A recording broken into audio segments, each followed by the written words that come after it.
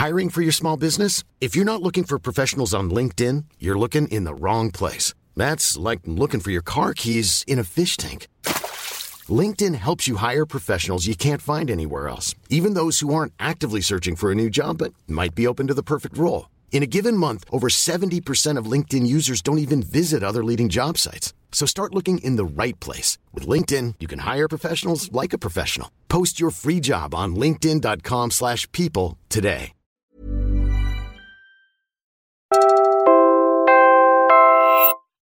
You're about to listen to an episode from the Teka Teka News podcast. If you like what you hear, follow Teka Teka News on your podcast app for concise news and useful explainers. Paggising sa umaga, hindi ka pa nga nakababangon sa kama and almost half awake. Check ka agad sa cellphone.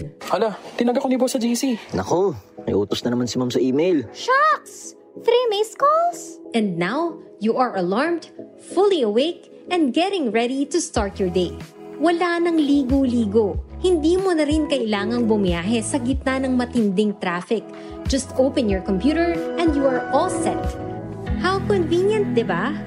This is the work-from-home life. Since the pandemic hit the country in 2020, many offices have adopted the work-from-home arrangement to protect their employees against COVID-19.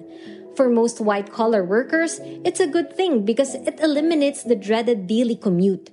But there's a big trade-off too.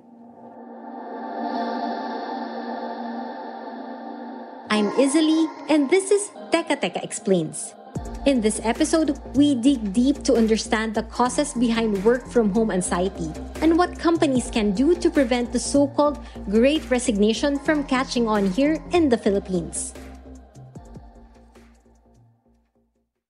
Do you feel worried every time you see notifications appear on your cell phone screen? For Bianca, a 24-year-old marketing supervisor at a startup company, notifications from messaging apps trigger sudden waves of panic attacks. Kahit yung tunog lang ng mga messaging app, parang napag narinig mo siya, parang shucks, ano na naman kasalanan ko. Parang ganun na yung dating sa akin. Kasi di ba minsan iba yung tunog nung pag tinag ka, parang minsan di ko rin alam kung ano yung uunahin ko talaga. It's been 2 years since the company Bianca works for implemented the work-from-home policy.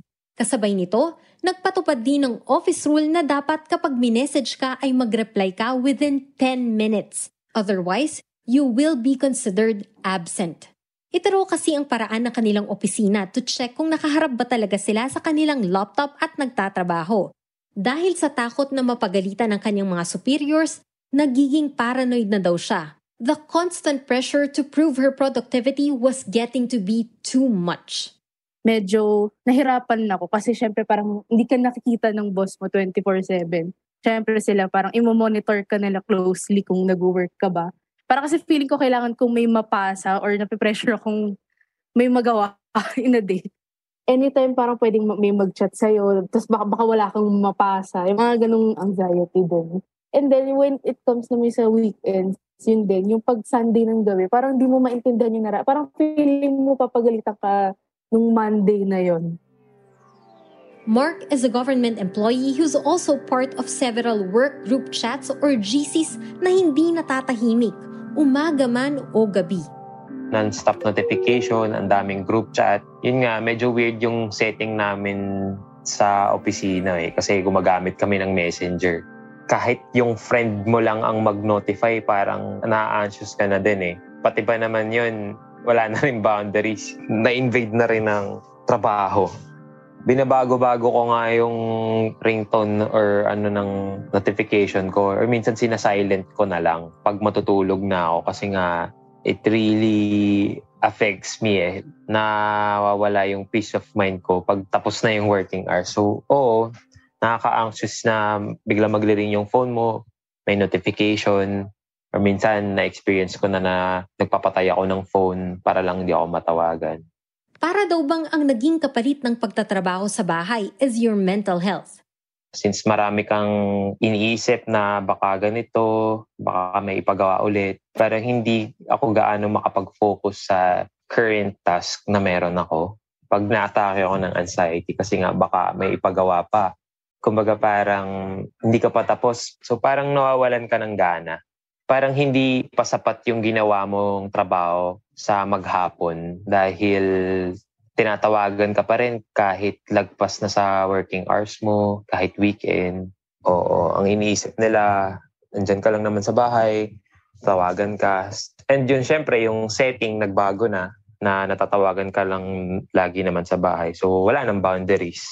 Alam na nila na meron kang equipment to do your job like laptop na anytime pwede mo namang gawin yung trabaho mo kahit weekend.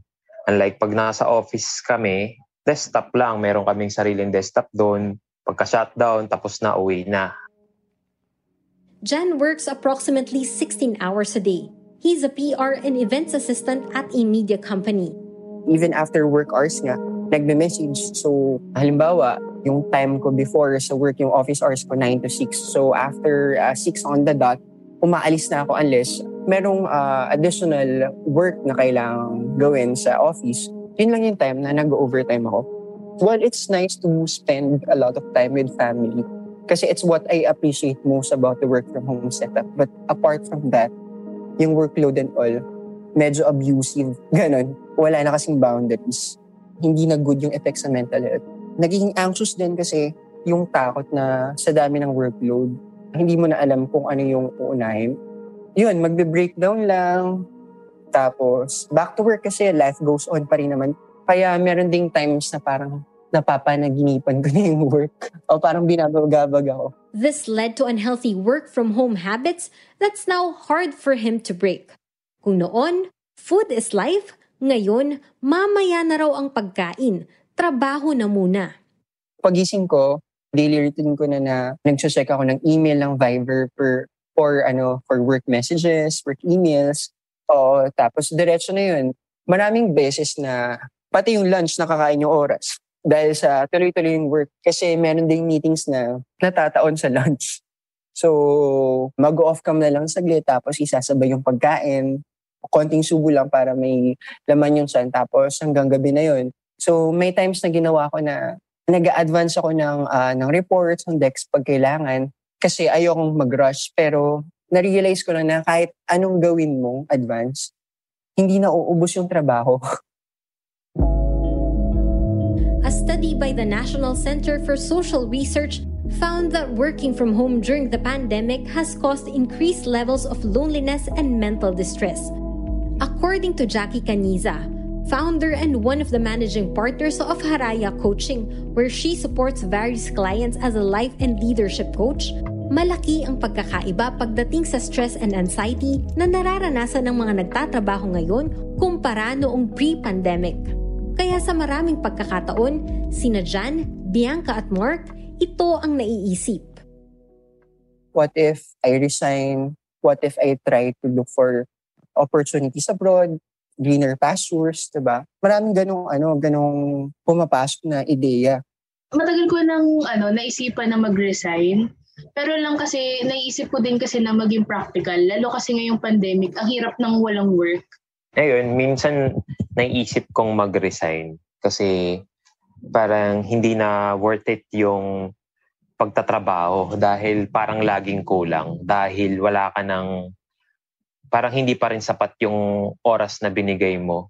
Hindi mo maintindihan bakit tinatawagan ka pa rin kahit hating gabi na. This is a phenomenon happening in other places around the world. In the US, they call it the Great Resignation, where more than 33 million Americans have quit their jobs since last year. They have varied reasons, but Harvard Business Review says many workers were extremely stressed or burnt out.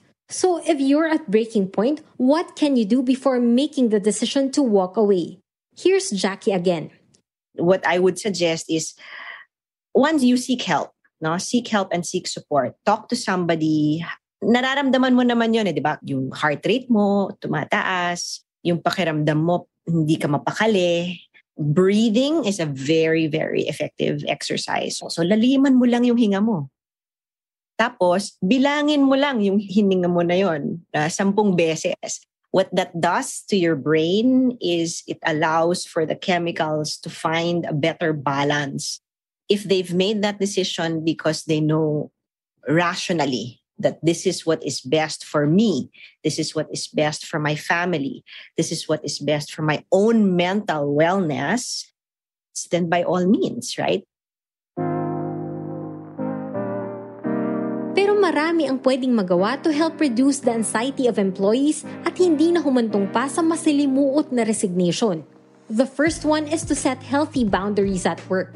But Jackie says companies or managers should be the ones taking the initiative.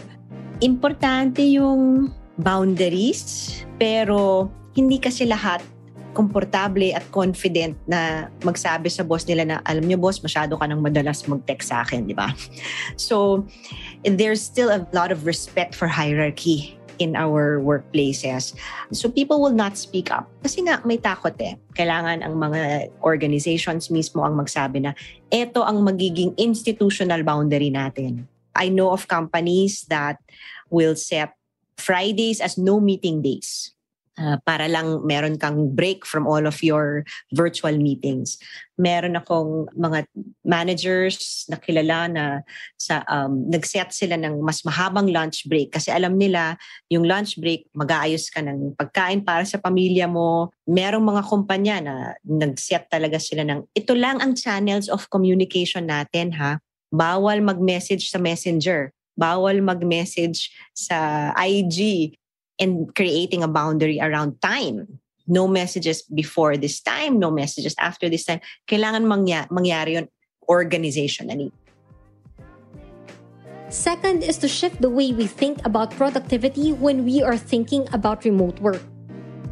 Ang productivity kasi in the normal work setting, in the office setting, dahil nakikita ko na nandyan ka, my assumption is productive ka. Diba? Yun yung assumption. Ngayon, hindi kita nakikita, hindi ko alam kung productive ka.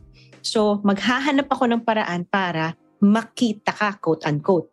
If we shift our thinking from, you are here, therefore you're productive, to, you are productive when you are delivering the outcome of your work. Kung outcome-based na tayo, then, ang titignan ko lang is, na-deliver mo ba? Na-submit mo ba? Maayos ba yung sinubmit mo?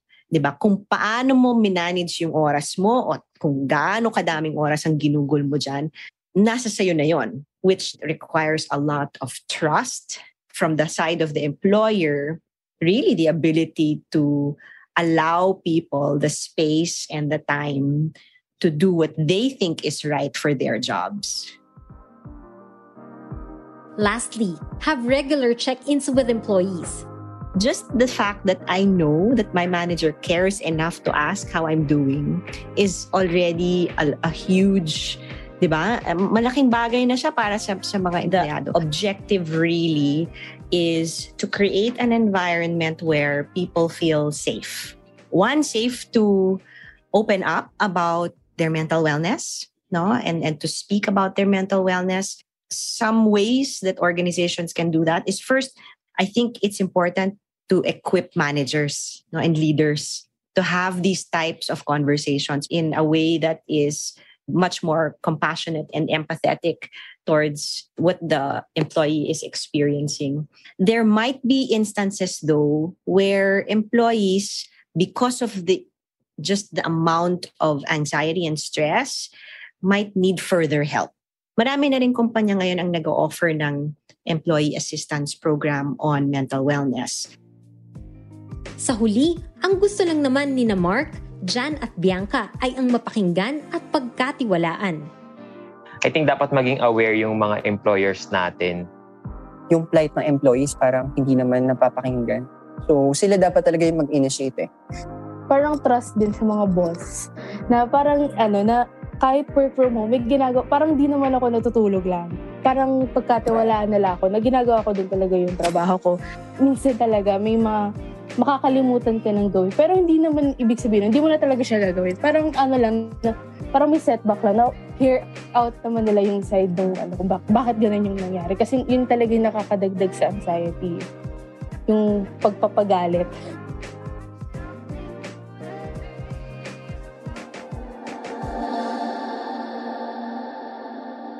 Again, I'm Izzy. You've been listening to Teka Teka Explains. This episode was edited by Presh Capistrano and produced by Kat Ventura. Follow Teka Teka and Puma Podcasts on Spotify, Apple Podcasts, Google Podcasts, or wherever you listen. Thanks for listening.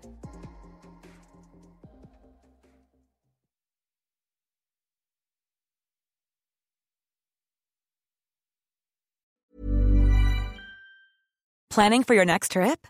Elevate your travel style with Quince. Quince has all the jet-setting essentials you'll want for your next getaway, like European linen, premium luggage options, buttery soft Italian leather bags, and so much more. And is all priced at 50 to 80% less than similar brands.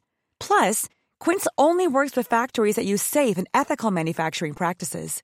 Pack your bags with high-quality essentials you'll be wearing for vacations to come with Quince. Go to quince.com/pack for free shipping and 365-day returns.